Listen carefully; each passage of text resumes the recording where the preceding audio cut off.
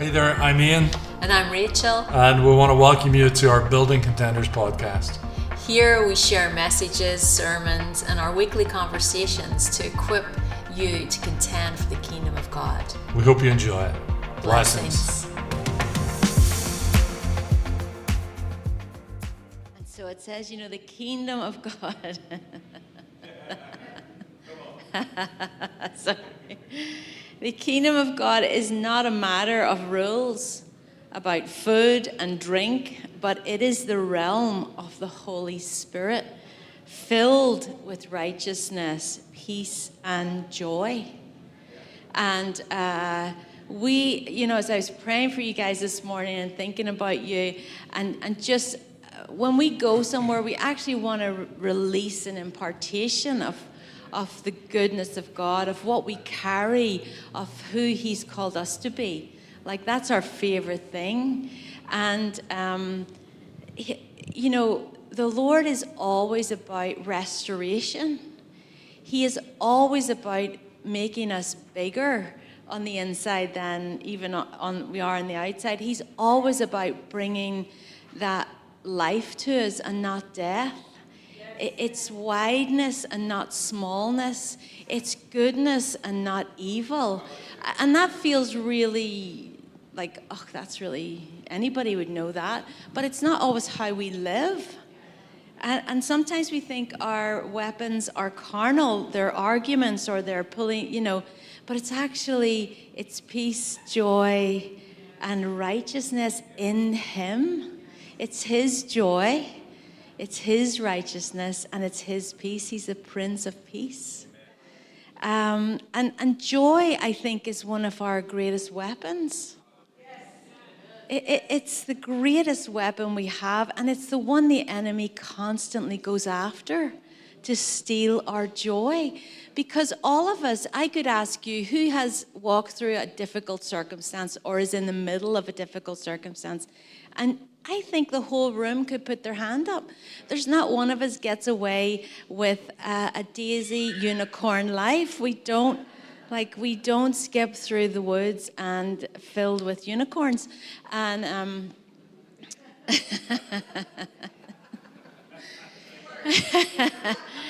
but we do get to walk it with Jesus. And we do get to pull on the joy of heaven, which is... what's the word? It's so expansive. So the Lord is always about expansion.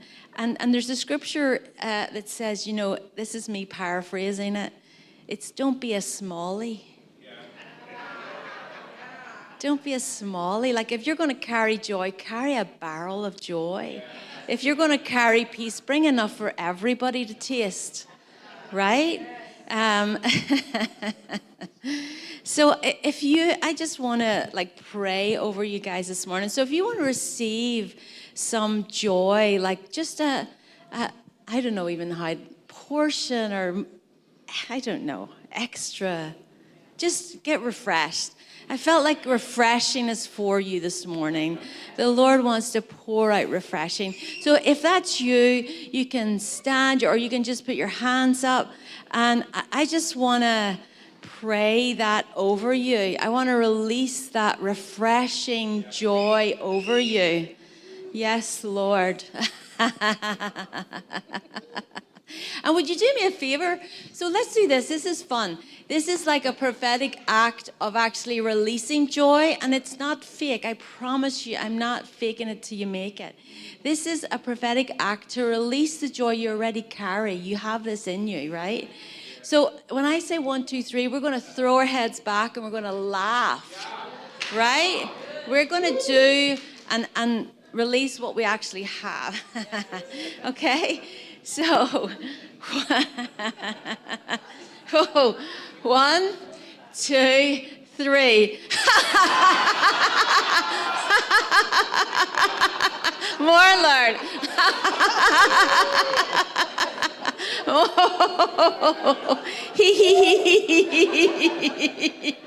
Yes, Lord, more joy, more refreshing water, Holy Spirit, refreshing Holy Spirit, refresh weary hearts, Lord, refresh weariness.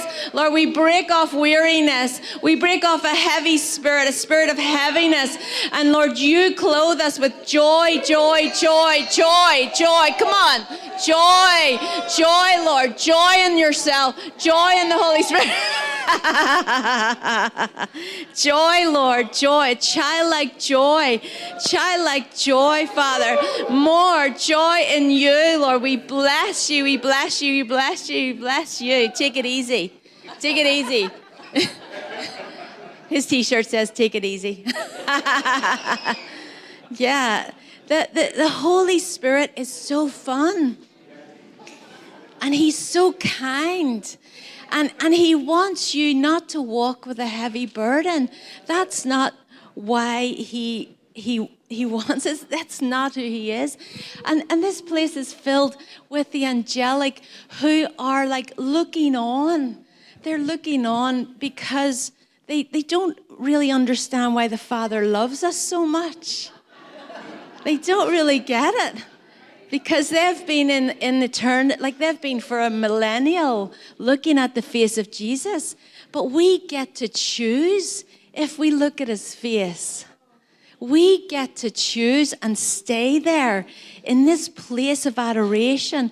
And when you are in this place of adoration, you cannot,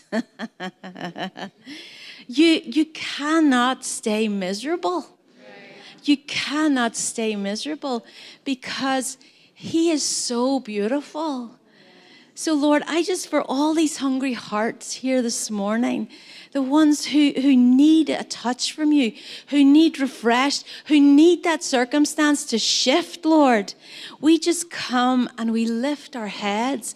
You are the lifter of our heads because you want to remind us of where our strength comes from, where our hope comes from. And Lord, this morning, we just release in the name of Jesus a deposit of hope, a hope in the Holy Spirit, the hope of glory, the one who loves us, the one who died for us, the one who is crazy about us and knows us more than anyone. And so, Lord, we bless this church. We bless Empowered Life Church. We call it into everything that you have for it. We call it into more, Lord. More. Bring the prophets, Lord. Bring the prophetic. Release that anointing in this house. God, you love these people. You love them. And so, Lord, we pray as we continue just this morning that you would shift any heaviness. You would shift it, Holy Spirit. And if we need to laugh more, I think, you can sit down. I'll just say one more thing before Ian comes and brings the word of God. Aren't you, love? Amen. Amen. Amen.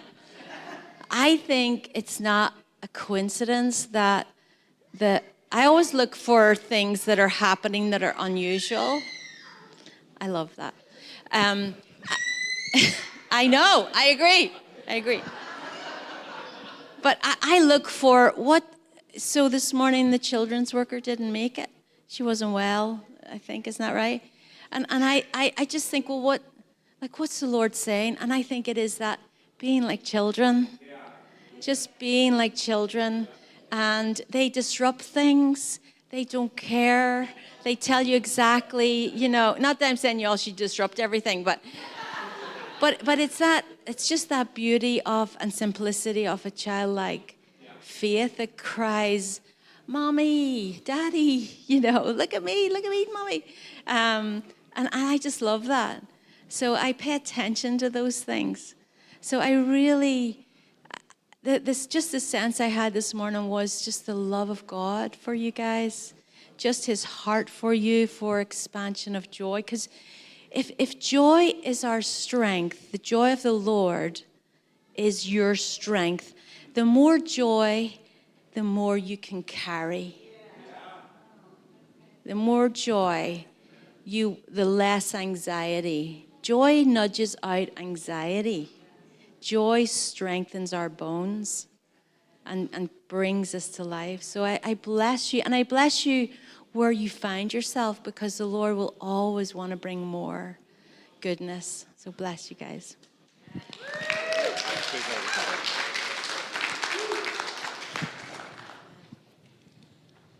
Amen.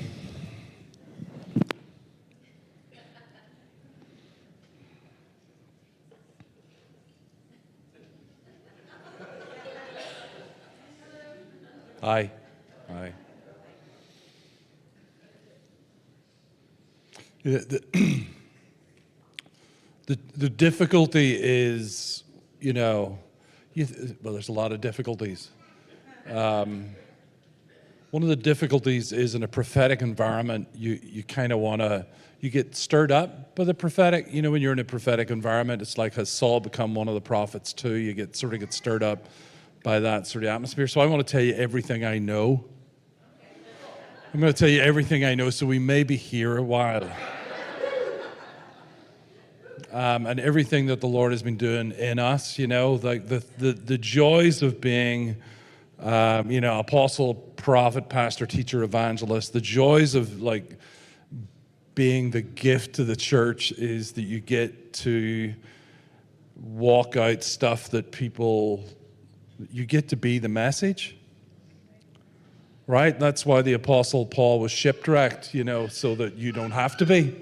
But you can learn all the lessons from being shipwrecked without ever having to be shipwrecked. Does that make sense?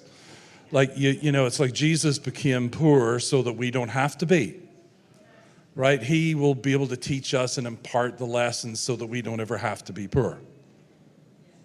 Poor accent, does that throw you? No? Okay. When we first came over to be interviewed, I came over to be interviewed as the youth pastor. I worked 17 years full-time with teenagers despite the smell. Sorry if you're a teenager. So yeah.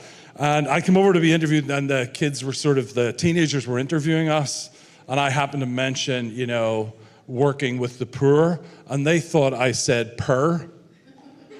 They're trying to figure out what working with a cat's meow kind of like has got to do with anything. But it is this notion of Jesus becoming something so that we don't have to be. It even says that in Scripture, So he became poor so that we can be rich.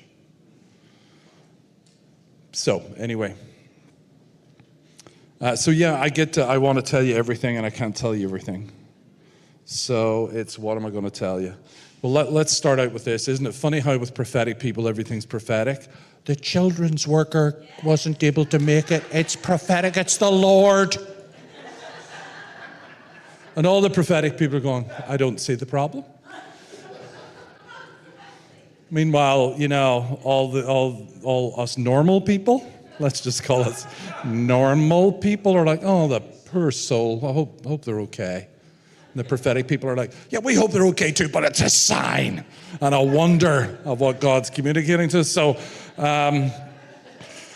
but here's one of the things that I think God, and I don't think God, here's one of the things I know that God wants every believer to know, and it's this, and it's a nice little tweet. It's that sort of little tweetable thing, which is this, that your life is moving in the direction of your dominant thinking and the speed of your obedience. So if you're complaining about your life, you should change your dominant thinking and the speed of your obedience. Like we have this thing within Christianity that is largely a scarcity mentality. And I'm going to go after the scarcity mentality here a little bit this morning. So we have a scarcity mentality, and all you people that are thinking, I have an abundant mindset. The Lord has beaten that out of me over the last 50 years. I do not have a scarcity mentality. I promise you there's another level. Like I promise you there's a whole another level to go to. And it would be great if you could get it when you're younger. It would be amazing if we could actually get this growth mentality and not the business that I have arrived. To point to the person that you love or that's sitting close by you and tell them that they haven't arrived yet. That's kind of that thinking is at war. The notion that I have arrived is at war with the kingdom. Does anybody think the kingdom has fully come? It's a trick question. I don't know how to answer that. I don't know. Bueller. Let me give you a clue. The kingdom has not fully come, but it is coming. The kingdom is advancing, right? The kingdom is advancing. That's what we're in the business of. So that means you haven't fully arrived. The Apostle Paul said, it's one of my favorite pieces, one of my favorite books at the minute is the book of Philippians. And I love when the Apostle Paul says, not that I have arrived. He's writing that in a jail cell in Rome. And he's telling people how to rejoice. I say again, rejoice. From a jail cell in Rome, that your life is not over. This is not the end. And that's actually something that I believe God is releasing on the earth at the minute. And I want you to get this. I want you to get this. Again, I'm trying to tell you everything I know. Today, what is this? November it's Guy Fawkes Day? Oh, wow. It's Guy Fawkes. Remember the 5th of November. And Ivan's going to England. Oh, my goodness. Doesn't matter. It's prophetic. It's a sign. And I wonder. Like on November the 5th, I want you to know this. Thus saith the Lord. I am saying this as if it is the Lord standing in front of you right now, because I'm that confident of what I'm about to release. This is not how you end. This is not how it all ends for you. Like today, whatever you're walking through, this is not how it ends. It's good news. Right? Your life is moving from glory to glory. Sometimes, truthfully, your life moves from gory to glory. Right? Because we're all involved in what we call the great and terrible day of the Lord. It is both great and terrible, but the dominant thinking matters. If you only concentrate on the terrible, guess what's going to happen? You're going to have a terrible existence. But if you can concentrate on the great piece and just accept the fact that sometimes there's wet Wednesdays in November. My dad was buried on a wet Wednesday in November when I was 11. Sometimes there's wet Wednesdays in November. This is life, but it is the great and terrible day of the Lord, right? And we can just set our mind on the great piece and accept the fact that these things will not kill us, that this is not where it ends.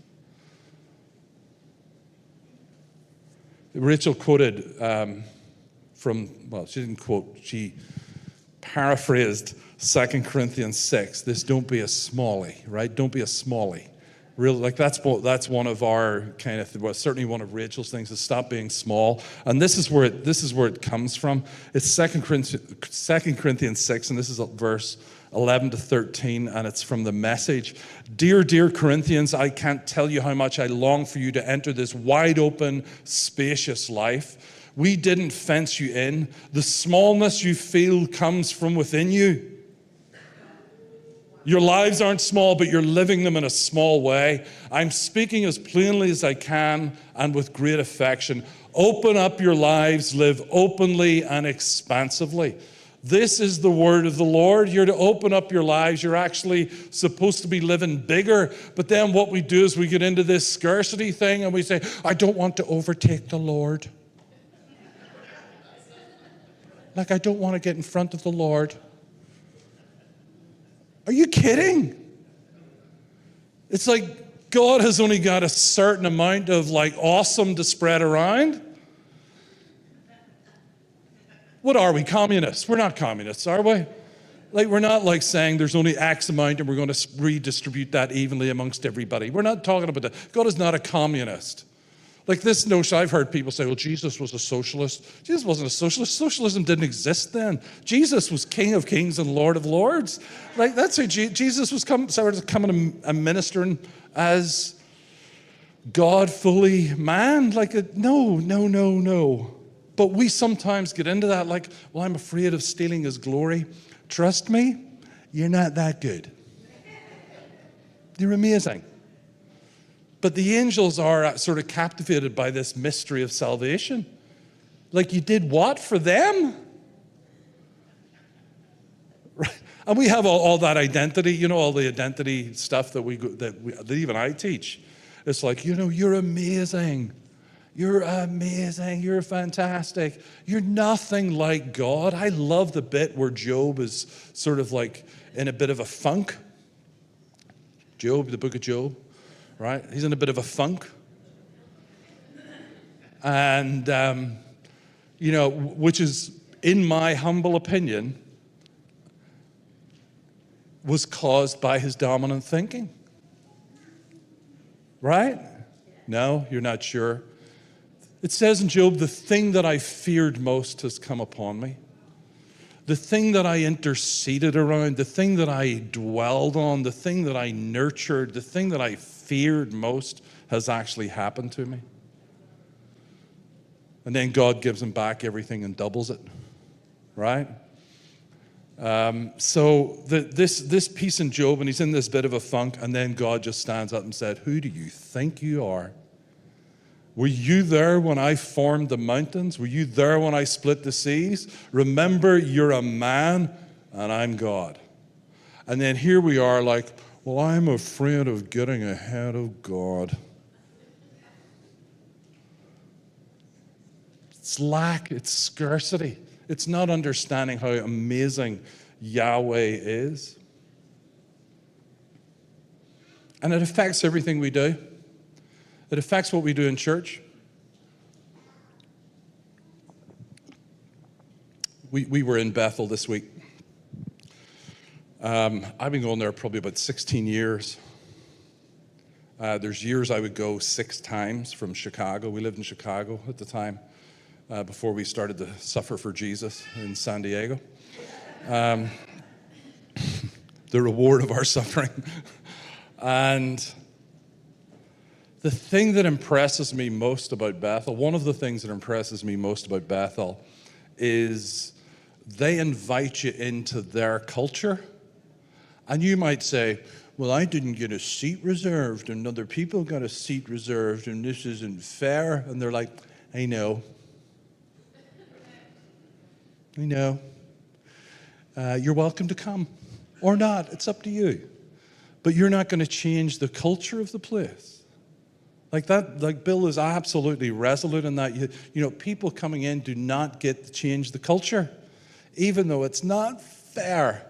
You understand that the kingdom is not about justice. There's a great divide in this country about people that are going after justice, and we need justice, and we need justice. The problem with justice is that it leaves everybody blind. It's an eye for an eye and a tooth for a tooth. And if you kill someone, you get to kill someone of theirs. Right? It's the Hatfield and the McCoys all over again. This is the problem with justice. The kingdom is not about justice. The kingdom is about righteousness. Listen, if you view society through that lens from this point forward and you hear people crying, justice, justice, it's not justice, because Proverbs even says that even to the unrighteous, mercy is cruel. So rather than your child being brought up in poverty, we're going to terminate. Because to the unrighteous, mercy is cruel. It sounds like a merciful thing, but it's unrighteousness, right? So we want justice, and we want justice. No, we have to change our focus, and we want righteousness. And with righteousness with the kingdom comes the restoration of all things, which is different than justice. Anyway, I might have lost some of you there. So we are invited, what Bethel do is they invite people into this culture and say, you're not changing this culture. But what we have a tendency to do is we go into the world And we invite the world to change us instead of us like having this culture. So the world might be saying, oh my goodness, recession, politics, elections, and we allow ourselves to be changed by that instead of saying, actually, my Father owns the cattle on 1,000 hills. Let me ask you a question. And I know the answer. I know the prophetic answer, the wannabe answer, but I also know probably what you do. So I'm going to pick an Ivan because he's not here. So if we could edit this out, this would be great. No, just joking. Ivan is currently protecting unlimited resources. Ivan is currently using very limited resources to protect unlimited resources. Want me to explain? He is using time and energy to save money. You would do the same. We all do the same. Rather than flying business class direct to Manchester in England, no, it's going to take like 3 days to get there because it's cheap. And yet the thing that we know is we don't have all the time in the world. We don't have all the energy in the world. Those are limited. And yes, I know we have an eternal perspective and all that, but eternal perspective for saving $3,000 on a flight? 10? I don't, it's what we do. We have allowed the priorities of out there to come into our lives, that we protect infinite resources, and we spend our finite resources to do that. Because, our Father owns the cattle on 1,000 hills. That should be infinite. That should be something that we have. But you start talking about that in church, and people are like, well, it's stewardship. Stewardship shouldn't be small. Like, stewardship isn't about saving money. Stewardship is actually about using your resources to do the things that God has put you on earth to do. And making sure you can do more of them, and making sure you're refreshed and you're good and all of that. So it's just this scarcity thing. And when it comes to scarcity, it's largely around a couple of issues. I don't want to be big because if I'm big, then someone else is going to be small. Says who? Karl Marx? Like, who says that? Who says this stuff? We just took communion. I might change communion for you forever right now. I'm going to change it. Are you okay with that? What do we do? What do we do when we take communion? I was brought up, I got saved when I was 15. None of my family were Christians, wasn't brought up a Christian. And God intervened in my life and changed the direction for all my generations to come in one moment like that. Right? It wasn't just me. Like, it was my children. It's going to be my grandchildren. Their futures were changed on May the 2nd, 1980 at 2:30 in my bedroom. Right? Incredible. I had this encounter earlier on this year, I think it was, with the Lord when he brought me into my bedroom at that point, and you could see all of the future changing because of that one decision. Incredible, right? So I started to go to this church, and we all our meetings were centered around the Lord's table. And we would, on Sundays, our Sunday meeting was centered around the Lord's table, and people would weep because of their sin. Right? They would weep because of, you got to examine yourself before the Lord and do all that, not take this lightly. And I want to change all of that for you this morning. If you're interested, the Vatican has an app that you can use to record all your sins. So that when you come to confess them or you come to communion, you can just go through that list of sins. That sounds like a fun way to spend your day, doesn't it? inventing an app to count your sins. So let me change. So Jesus, I don't know. Y'all know Jesus? If you don't know Jesus, you should know Jesus. There's nobody like him. All right? But Jesus is a little bit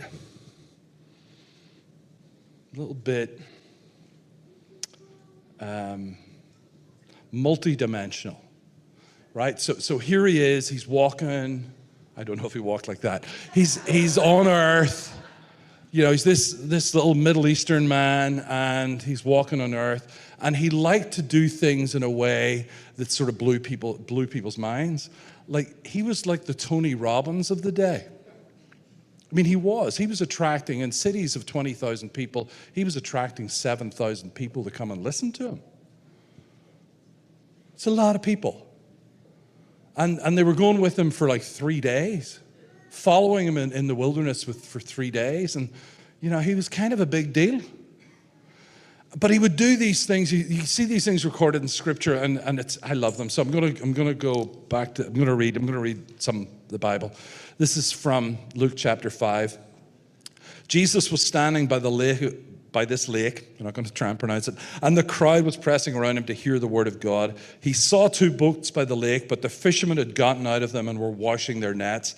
He got into one of the boats, which was Simon's, and asked him to put out a little way from the shore. Then Jesus sat down and taught the crowd from the boat. And when he had finished speaking, he said to Simon, "Put out into the deep water, lower your nets for a catch." Simon answered, "Master, we worked hard all night and caught nothing, but at your word I will lower the nets." And when they had done this, they caught so many fish that their nets started to tear.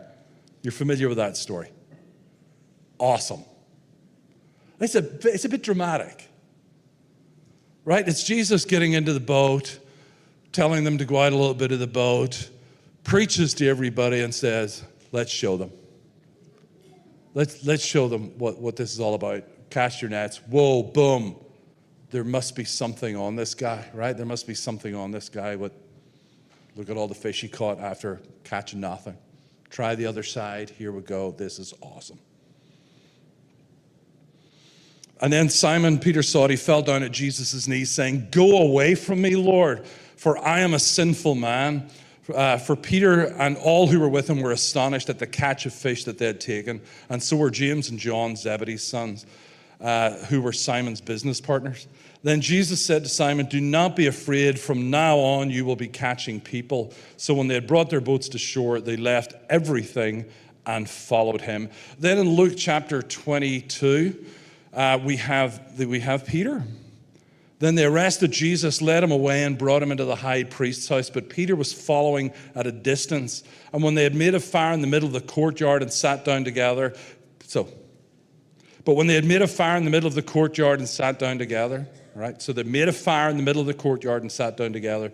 Peter sat down among them. Then a slave girl seeing him as he sat in the firelight, stirred at him and said, "This man was with him too." But Peter denied it. "Woman, I don't know him." Then a little later, someone else saw him and said, "You're one of them too." But Peter said, "Man," I'm reading from the New English translation, and he's not going, "Man." He's going, "Man.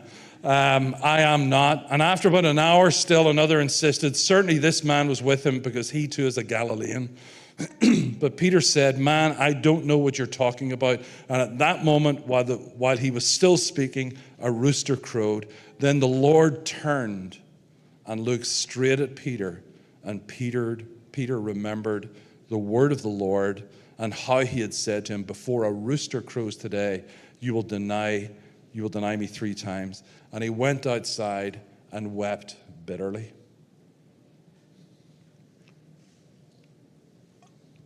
You're familiar with those stories, right? Dr. Luke wrote about them, and then John does this. This is John chapter 21. And after this, Jesus revealed himself again to the disciples by the Sea of Tiberias. Now this is how he did so. Simon, Peter, Thomas, Nathanael, and 2 other disciples of his were together. And Simon Peter told him, "I am going fishing." "We will go with you," they replied. And they went out, got into the boat, but that night they caught nothing. Now, this is a little aside. I'm going fishing. Right? This wasn't like, I'm going fishing. This was Peter, who was completely confused about what was happening, and he disqualified himself from ministry at this point. He disqualified himself because of what he had done. If you remember, it was the disciples going to see Jesus at the tomb, and Jesus said what? Tell Peter. And I know Peter came later, but it's like, tell Peter.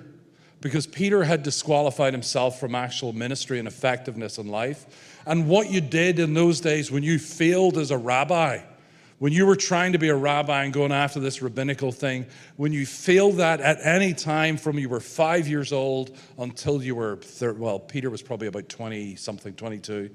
Until that time, there were only two people among them that were over 20. I don't know why you need to know that. There were only two of them over 20 because you only paid the temple tax if you were over 20. And so there was enough temple tax for Jesus and Peter. So Peter was the oldest. He was probably like 21, 22, something like that. But the rest of them were maybe 13, 14, 15, 16.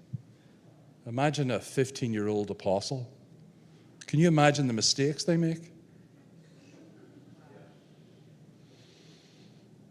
It's crazy.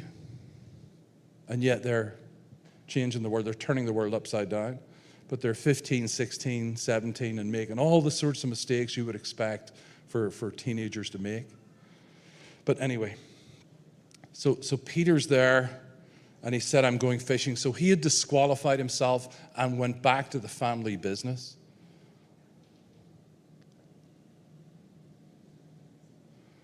How many times do you do that?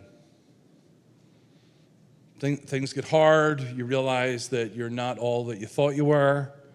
You get criticized by people, and you decide, I'm actually just going to go back to what I did before, right? This is what Peter was doing. He had disqualified himself from being effective in the kingdom. This is a scarcity mindset, right? There's too many people in the kingdom right now that are coming into land. We were in Ohio last year. We went to Ohio. We're flying into Columbus, and the plane was just coming down. I was like, brace yourself, people. Whoop! They had to take off because there was another plane having trouble, and they needed to land. So we thankfully didn't even touch, but it was one of those things like, you're coming. I thought it was prophetic. Because there are people that are coming in to quit. Because coming in to retire, coming into, this is it, life's over, all I have to do is come into land, and I'm just going to coast for the rest. No. Just no. This is not how it ends for you. This is not how it's supposed to be finished. It's like, you know what, I'm just going to, enjoy my grandkids and my great-grandkids and live off Social Security and eke my way through it. No, this is not how it's supposed to end for us. We're not supposed to quit at any point. Where is the Caleb spirit? Where is the Joshua spirit? Give me my mountain. Like, it's kind of like a little bit missing a little bit in the church at the minute. I've got people, I see people who are in their 20s and 30s saying, give me my mountain. What happened to the 80-year-olds? What happened to us? I'm not 80, just to be clear, but what happened to us? Like, what have we believed that says, no, this is supposed to be how it ends? Listen, you're going to be a long time in eternity. And I get there's an unhealthy bit of all that. But there's an unhealthy bit of, like, there's people praying for there's people praying for an answer, and you carry the answer, but you've decided it's too much like hard work and I'm not going to bother. So I'll just come into land and it'll all be fine. Where is that? We're not supposed to be quitting. It's supposed to be by faith and perseverance that we win. So Peter is going off. He's quitting. He's quitting. He's got it. That's it. I know. God would never have me. I don't need those. I'm healed. No, I'm just joking. It's just I'm far enough away from it. When it was already very early morning, Jesus stood on the beach, but the disciples did not know that it was Jesus. He was undercover Jesus. It's like the Jesus on the road to Emmaus. It was like Secret Jesus, you know. The disciples did not know that it was Jesus. So Jesus said to them, "Children, you don't have any fish, do you?" And they replied, "No." And he told them, "Throw your net on the right side of the boat and you will find some." So they threw the net and they were not able to pull it in because of the large number of fish. Then the disciple whom Jesus loved, who incidentally is the writer of this particular passage, then the disciple whom Jesus loved said to Peter, "It is the Lord." So Simon Peter, listen, it is the Lord. We need the Johns of this world to be pointing and saying, "This is the Lord." So Simon Peter, when he heard that it was the Lord, tucked in his outer garment, for he had nothing on underneath it, and plunged into the sea. That the outer garment, what they did in the culture at the time is you got a jacket to wear according to your trade. So fishermen, instead of having a license for the Game and Fisheries Department, they would wear a jacket that says, I'm a legit fisherman. So Peter is actually, again, he's reaching for something that is his identity apart from Jesus. Before Jesus, he's reaching and putting this thing on to just to affirm that you don't forget I disqualified for myself, it's okay. Like when people were taking alms in the streets, you knew they were legitimate because they had a jacket that said you're legitimately not able to work, and it's our responsibility to provide something. That'd be a great system, wouldn't it? That you could actually look after the poor. Anyway, whole other topic. So he put this on and plunged into the sea. Meanwhile, the other disciples came with the boat, dragging the net full of fish, for they were not far from land, only about 100 yards. And when they got on the beach, they saw a charcoal fire ready with a fish placed on it and bread. And Jesus said, "Bring some of the fish you've just now caught." So Simon Peter went aboard and pulled the net to shore, and it was full of large fish, 153. But although there were so many, the net was not torn. "Come, have breakfast." But none of the disciples dared to ask him, "Who are you?" because they knew it was the Lord. So this is what, and then Jesus goes into this thing, "Peter, do you love me? Do you love me? Do you love me?" One for each. We know this, right? One for each denial. "Do you love me?" "Yes, Lord." "Do you love me?" "Yes, Lord." "Do you love me?" "Yes, Lord." But Jesus is doing it like way better than that. Like it's this drama that he's bringing about. He's got like what would Peter be smelling when he was denying the Lord? The fire, the charcoal, right? He's smelling this charcoal fire, this barbecue that's going on.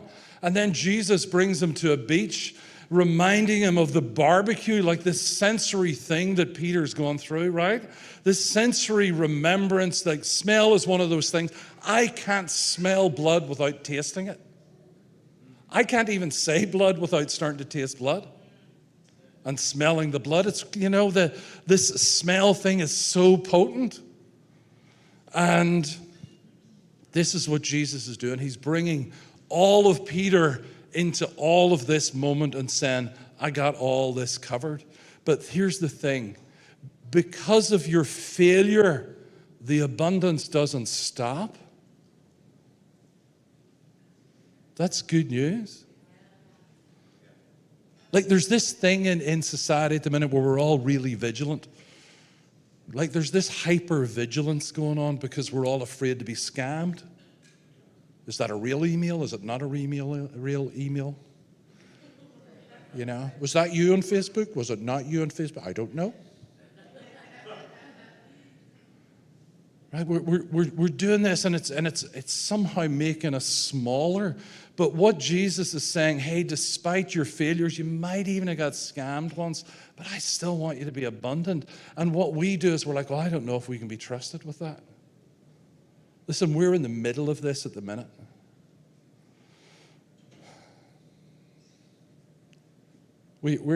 Yeah.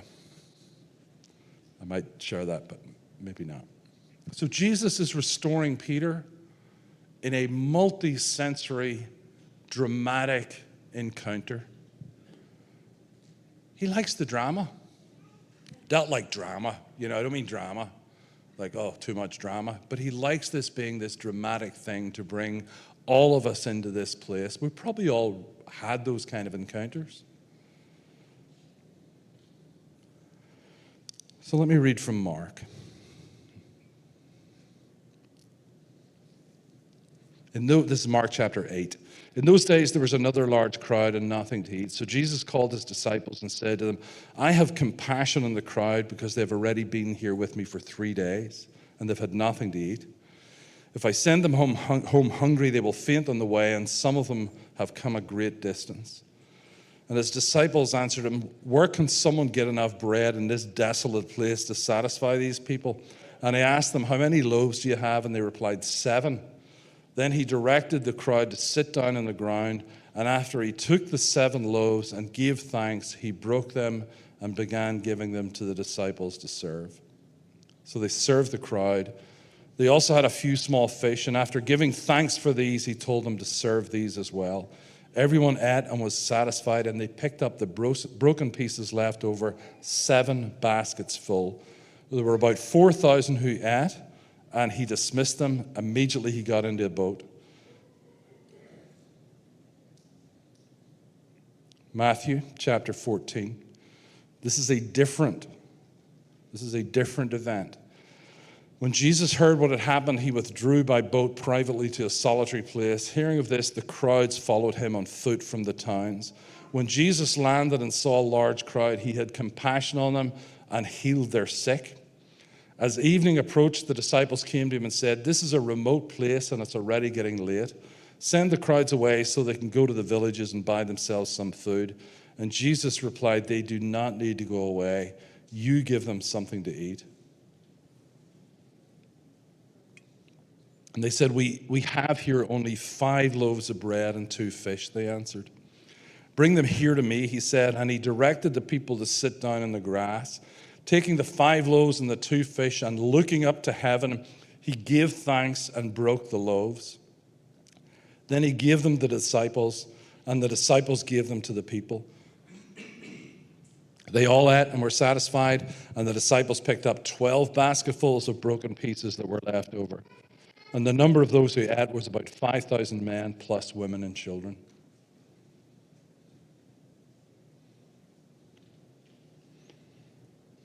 You know where I'm going with this? While they were eating, Jesus took bread, and after giving thanks, he broke it and gave the disciples and said, take, eat, this is my body. And after taking the cup and giving thanks, he gave it to them, saying, drink from it, all of you, for this is my blood, the blood of the covenant that is poured out for many for the forgiveness of sins. Those disciples would not have seen that as an isolated incident. They would have seen it in the context of barbecues and fish and casting your nets on the other side. They would have seen this as a Jesus who is constantly reminding them of what happened before. The testimony of feeding the 4,000, the 5,000, 7,000. Like Jesus invoked the testimony and the memory of him providing abundantly for everybody who came. That's what's happening when we break bread. He does exactly the same thing. He takes the bread, he gives thanks for it, and he breaks it. They would have immediately been brought back to that place where Jesus said, I got this. I know these people have nothing. I got this. And what we've made it out to be is this sort of miserable experience. This place of misery where we're coming and like we're remembering, you guys didn't, you did great this morning. Generally in the church, it's this place of misery. Oh, Lord, I am not worthy. It's not the point. The point is, I have got you. I have got you, and I've got you abundantly. That my abundance is way more than your scarcity. The Lord is my shepherd. I shall not lack. And yet we're walking in this mindset of lack, that there's only enough to go around. Absolute, complete, and utter Marxism. It is a Marxist spirit that says this into the church, there's only so much to go around. There is not. There really isn't. He is a God of abundance. He creates something out of nothing. This is about this Lord's Supper, the Eucharist is about creating something out of nothing. A promise that says, I will exceedingly, abundantly provide for you. Like, do I believe that is just about money? Oh, heck no. Absolutely not. Do I believe it includes money? Oh, heck yes. Right? But it's not just about money, it's about everything. Like those of us that are counting the days and saying, oh, I maybe only have my last, I play golf badly. And I was playing golf with this guy, and he had just changed his car. He just bought a new car. And I'm like, oh, Bob, that's sweet. You got a really nice car. I won't tell you what it was, because you'll all judge me for playing golf with people like that. But this is a guy who's in his 70s. He's like, hey, Ian, it's the last car I'll ever buy new. Like, this is the last one. And I thought, I'll just buy it, because I'm not going to buy another car again. Like, stop thinking like that. We just got a roof replaced in our house in Chicago. And it's like, that's probably the last roof I'll ever replace. I'm prophetically decreeing that. I'm not saying because of my age. This roof will last forever. His throne will last forever. Our roof will last forever, right? But we can't do this. This is abundance. Like, we have been brought into this place of abundance. And we're walking around like we don't have access to abundance. Now, I got to say, we've been doing these Bethel. I don't have to say, but I'm going to say it just because this is not the views of the management of Empowered Life Church. Just want to say that as a caveat. This does not necessarily reflect the views of the management of Empowered Life Church. I hate the phrase checks in the mail. I hate it. Like, I just hate it, because we're all waiting on someone rescuing us. That's what this is about. Someone rescued us. Someone has already given us the power to be wealthy, and we're sitting around waiting on someone else. Right? We're not victims. I'm not this victim waiting on you giving me like $1 million. But if you'd like to, just remember there's 2 L's. If you're writing that check, there are 2 L's, $1 million, right? But it's not like there's a difference between being grateful and being this sort of victim. I'm waiting on somebody else. Your health is in your hands. Your wealth is in your hands. Your relational dysfunction is actually in you got it. You can do stuff about all of that. God is giving you the power to do stuff with all of that. And I'm not waiting on somebody else rescuing me. And I'm not saying that as like this little orphan who's like, I'm not waiting. No, because God has already done it. Like, he actually, he reached from eternity into time and space to say, I am making a way for every single one of my children. And we just need to break off this lack, this scarcity thing. It's interesting. The Lord is my shepherd, I shall not lack. If you're living in lack, there's a chance the Lord is not your shepherd. Ouch.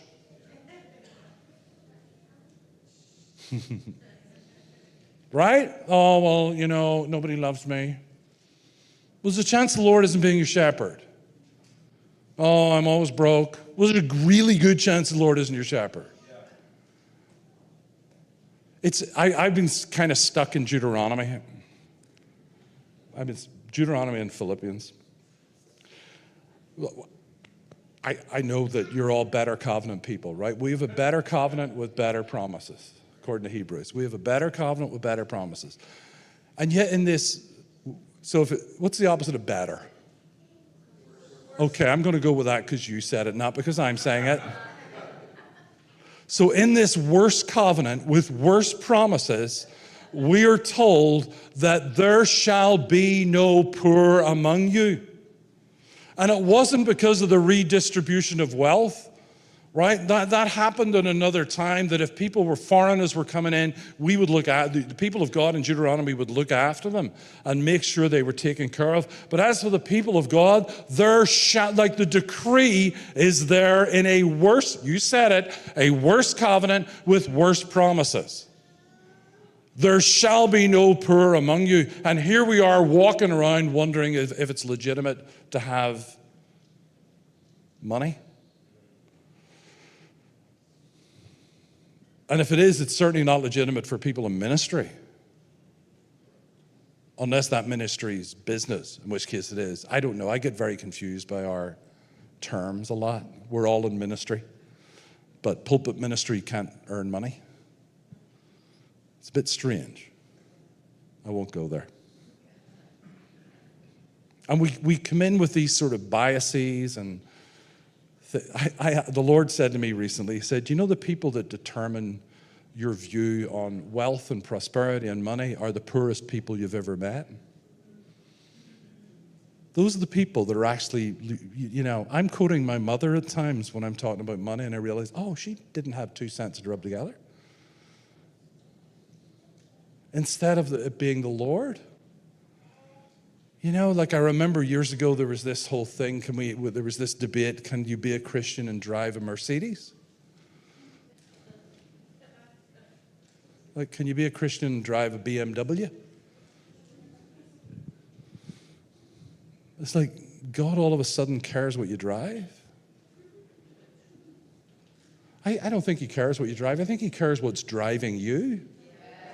Like, I think that's the thing. He's like really cares about that. And the thing is, the best thing you can do for the poor is not be one of them.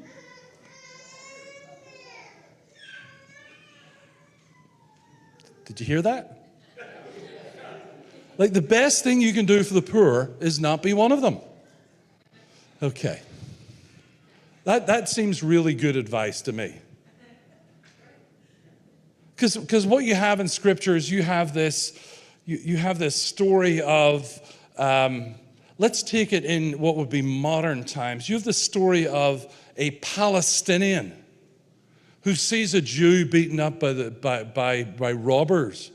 And that Palestinian is able to come and take that Jew and bring him to a hospital and get him all taken care of and pay for his room and board. And he's known as, in Scripture, he's known as the Good Samaritan. Right? They were the enemies of the Jewish people, the Good Samaritan. You know, he's only the Good Samaritan because he had money. Well, he's not only that, because, I mean, if it was a different story, it could be, if he was in the church at the minute, it could be, you know, the Samaritan who was really good at fundraising. The good fundraising Samaritan. So, there, you know, the Jewish people are being beaten up by robbers. We're going to start a not-for-profit, and we'd like your donations for that not-for-profit, and they'll be tax deductible, and we're going to raise money for your not-for-profit that's going to help these Jewish people. Hallelujah. Or maybe he wouldn't have done anything about it, and he would have been called the well-intentioned Samaritan. Like the well-intentioned Christians who see widows and orphans that are in dire need, who see nations that need to be saved and protected, who see absolutely, you know, children being trafficked. We go to watch a movie and we think that's it. That's it. We've watched the movie. I gave him $25. That's amazing. I've done my bit. Instead of saying, no. If I could actually if God has given me the power to be wealthy and I can transform cities through wealth, why do I not do that? Well, you know, I can't be trusted with wealth. Well, then give it to somebody who can. Just make it and give it to somebody who can. And I understand all these objections. Like, I totally understand them. We're going to look at a property on Tuesday. It's okay, I'm not doing an offering. I'm not taking an offering. We're going to look at a property on Tuesday, and it's terrifying me.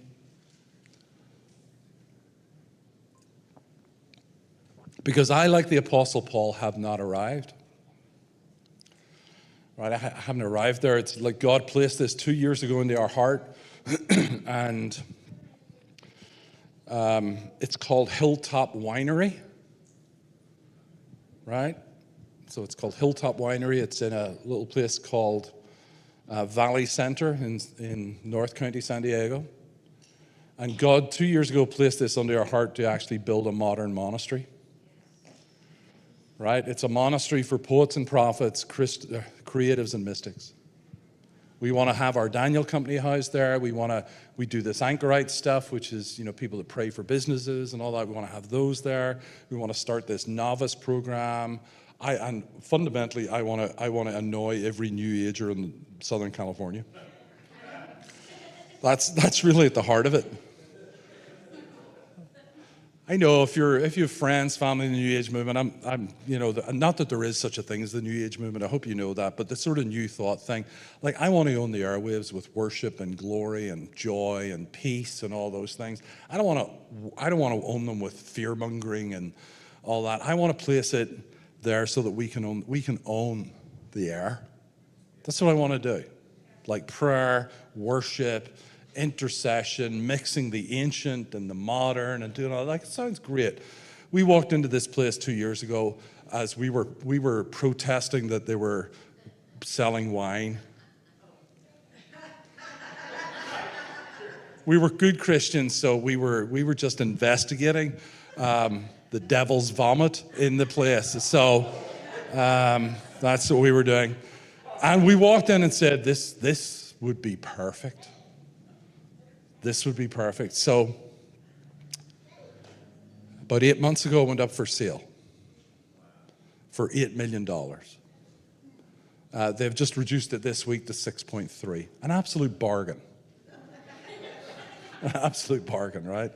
I have $63. So I'm going to multiply. No, but we're preparing to go to Bethel, and we don't live in Redding. We're not super familiar with Redding.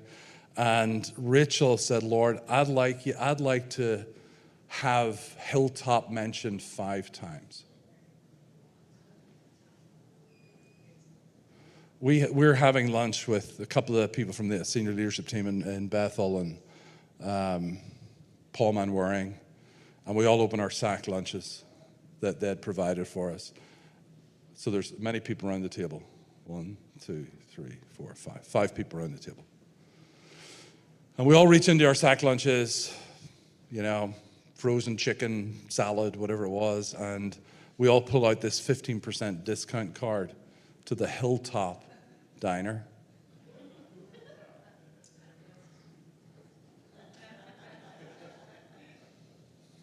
Five people. I need it to be 5 times. This is like we're kind of 2 hours into our 5 days in Bethel. We're 2 hours into this, like God said, yes. Right? I don't know if anything will come from it. I think sometimes all God wants us to do is be obedient.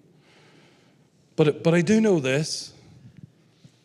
To me, now you might be completely different, but $6.3 million is a lot of money. You might go, nah. That's December. That's Black Friday, whatever. But that's a lot of money. And the biggest obstacle for me is not the money, it's the mindset. Like, that's the biggest obstacle. And it's not this kind of like, yes, I believe. It has to be authentic to me. Like, it can't be just like, yes, I believe, yes, ho. Can't be any of that. It has to be authentic. Not that isn't authentic, but you know what I mean? I have to be in a place where I know that this is God. And the only way I can get there is knowing His love for me. Because I can talk about all this abundant stuff all the time, and the only way I can get there is to realize what I want for my children.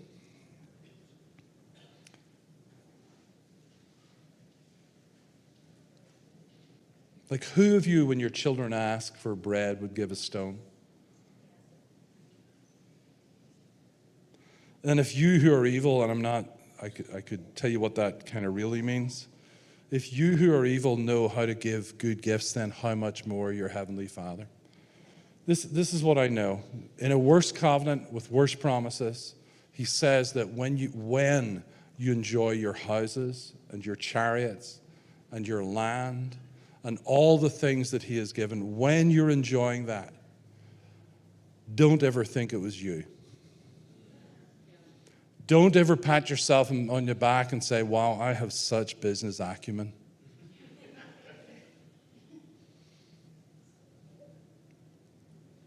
But remember, it is the Lord that gave you the power to be wealthy.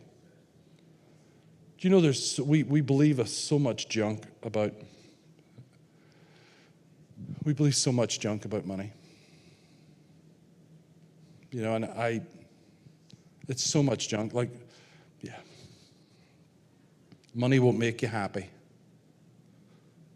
You've heard that one. Like, I've cried in public transportation, and I've cried in my Porsche. I know which one I prefer.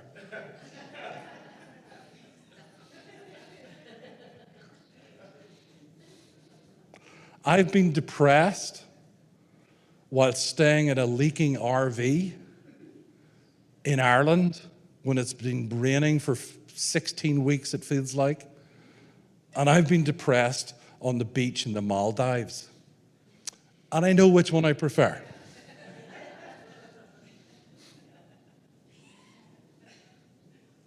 Because this isn't about getting your happiness from there. This is actually the blessings of the Lord. And we're told that God gives you the blessing of wealth and there is no sorrow with it. So I want to pray. I want to pray that we just break off this scarcity thing. That this isn't about, and I don't know how to figure it out. We're trying to build business. We're trying to build all that. We're trying to build generational wealth. We're trying to build all these things, right? Because God has actually anointed us to do it, has given the power to do it, and we're not trying. We're actually doing it. But what happens is that how to put this very quickly? What happens is that we fool ourselves into thinking that we've arrived, that you've arrived. This is it. This is it. As it shall be, so shall it be. The great lie from the enemy. As it has always been, so it's going to be in the future. No, it's a lie from the pit of hell. That there has to be hope, there has to be growth, there has to be, I have not arrived, has to be a promise. I have not yet arrived. Has to be hopeful. Right? So we're in this place and saying, okay, no, we're still building, we're still doing this.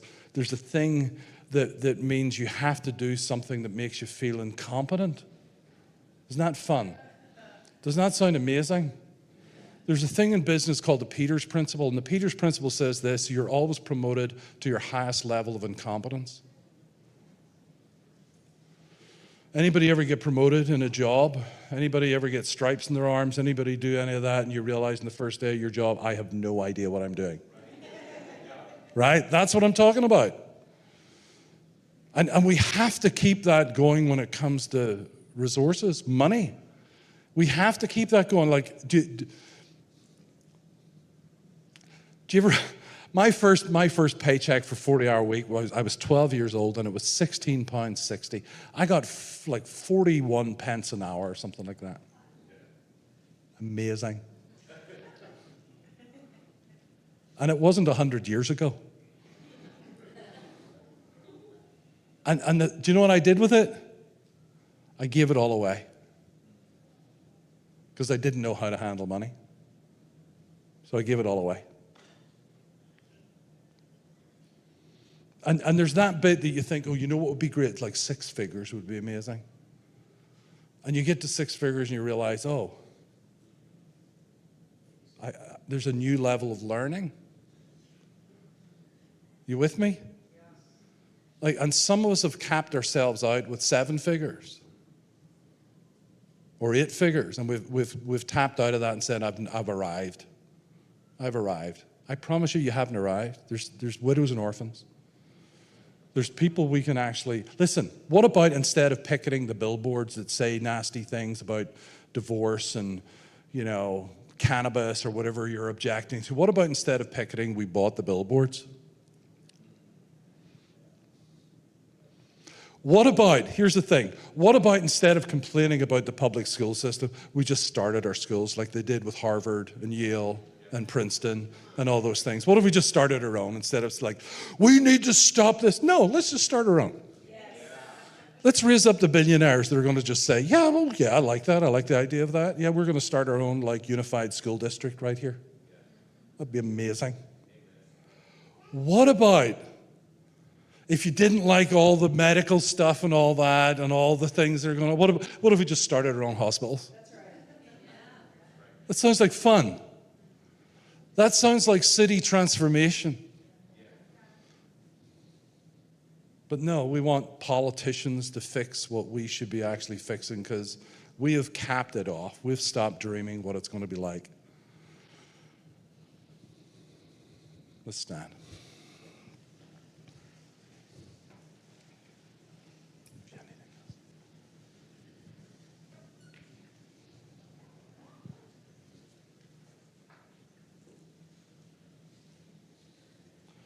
Yeah, so Father, I just want to declare an end to those days when the church will say, silver and gold have I none. That was not a promise, right? That was not a promise. That was not an indication of direction. That was not a lid that you placed on the church, but that we would actually be able to say that this is the place, that the silver is yours, the gold is yours. We'll quote those scriptures.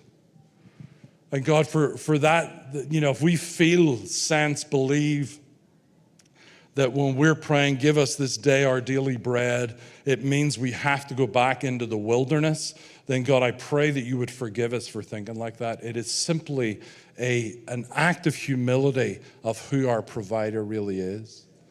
Give us this day our daily bread is simply a humble recognition that you are the one that gives us the power to be wealthy. And God, I pray right now that you would release $1 million, $10 million, hundreds of $1 million ideas into us right here, right now, that will change the course of generations to come, that will change the course of nations, of cities, that will actually alter the trajectory of this city and this region because you've birthed it in the church. Lord, I pray for the mantles, like the actual wealth mantles of the founding fathers even of this nation. But Lord, the wealth mantles of the Vanderbilts, of the Carnegies, Lord, I pray for that kind of anointing to be on us. God, give it to me. If none of these people want it, give it to me. Lord, I want to change nations.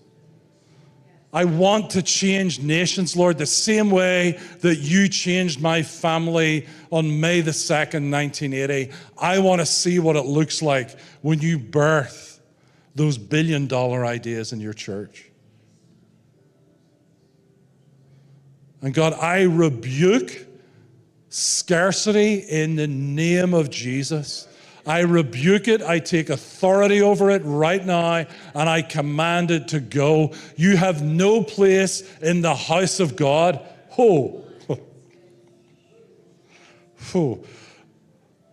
And we declare that the Lord is my shepherd. I shall not lack. Lord, that is our decree and declaration. It's what we're living by, that there is no lack in the house of God.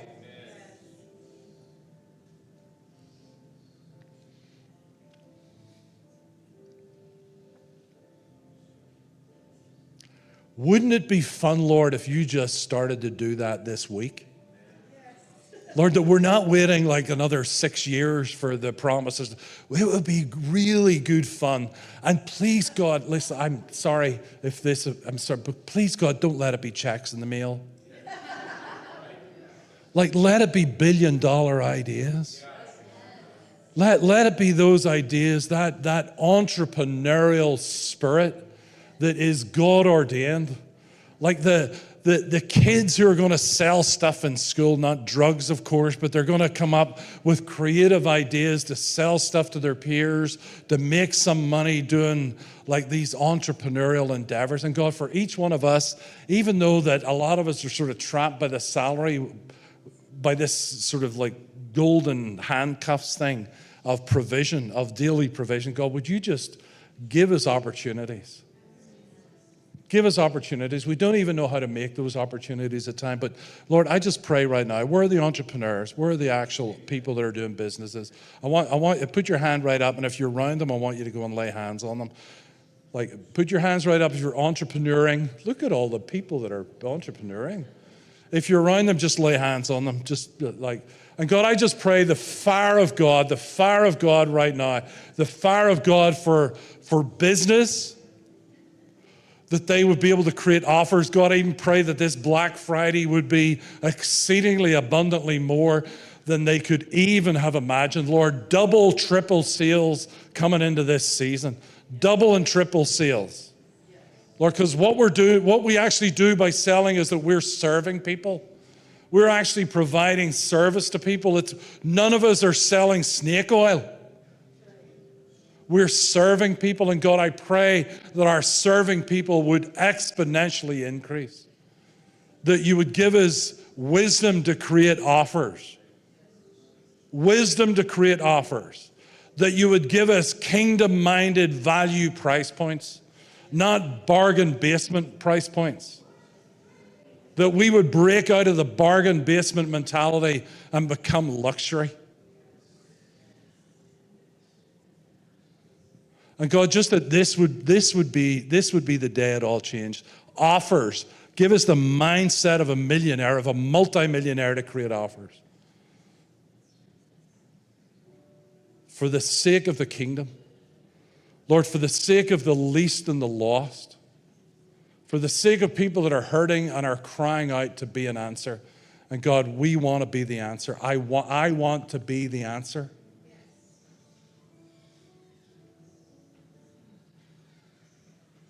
Downloads in the night, Lord. Dreams, downloads in the night.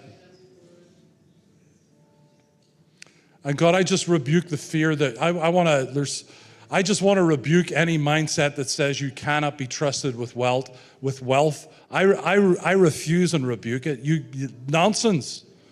Here's the thing. Are you prepared to be tested on it? Lord, test me. Test us, Lord. Test us to see that we can. That we can still walk in integrity, that we can walk loving you with abundance. It's the real test of a heart, you know. Lord, test us. That'd be a fun test. In Jesus' name, amen.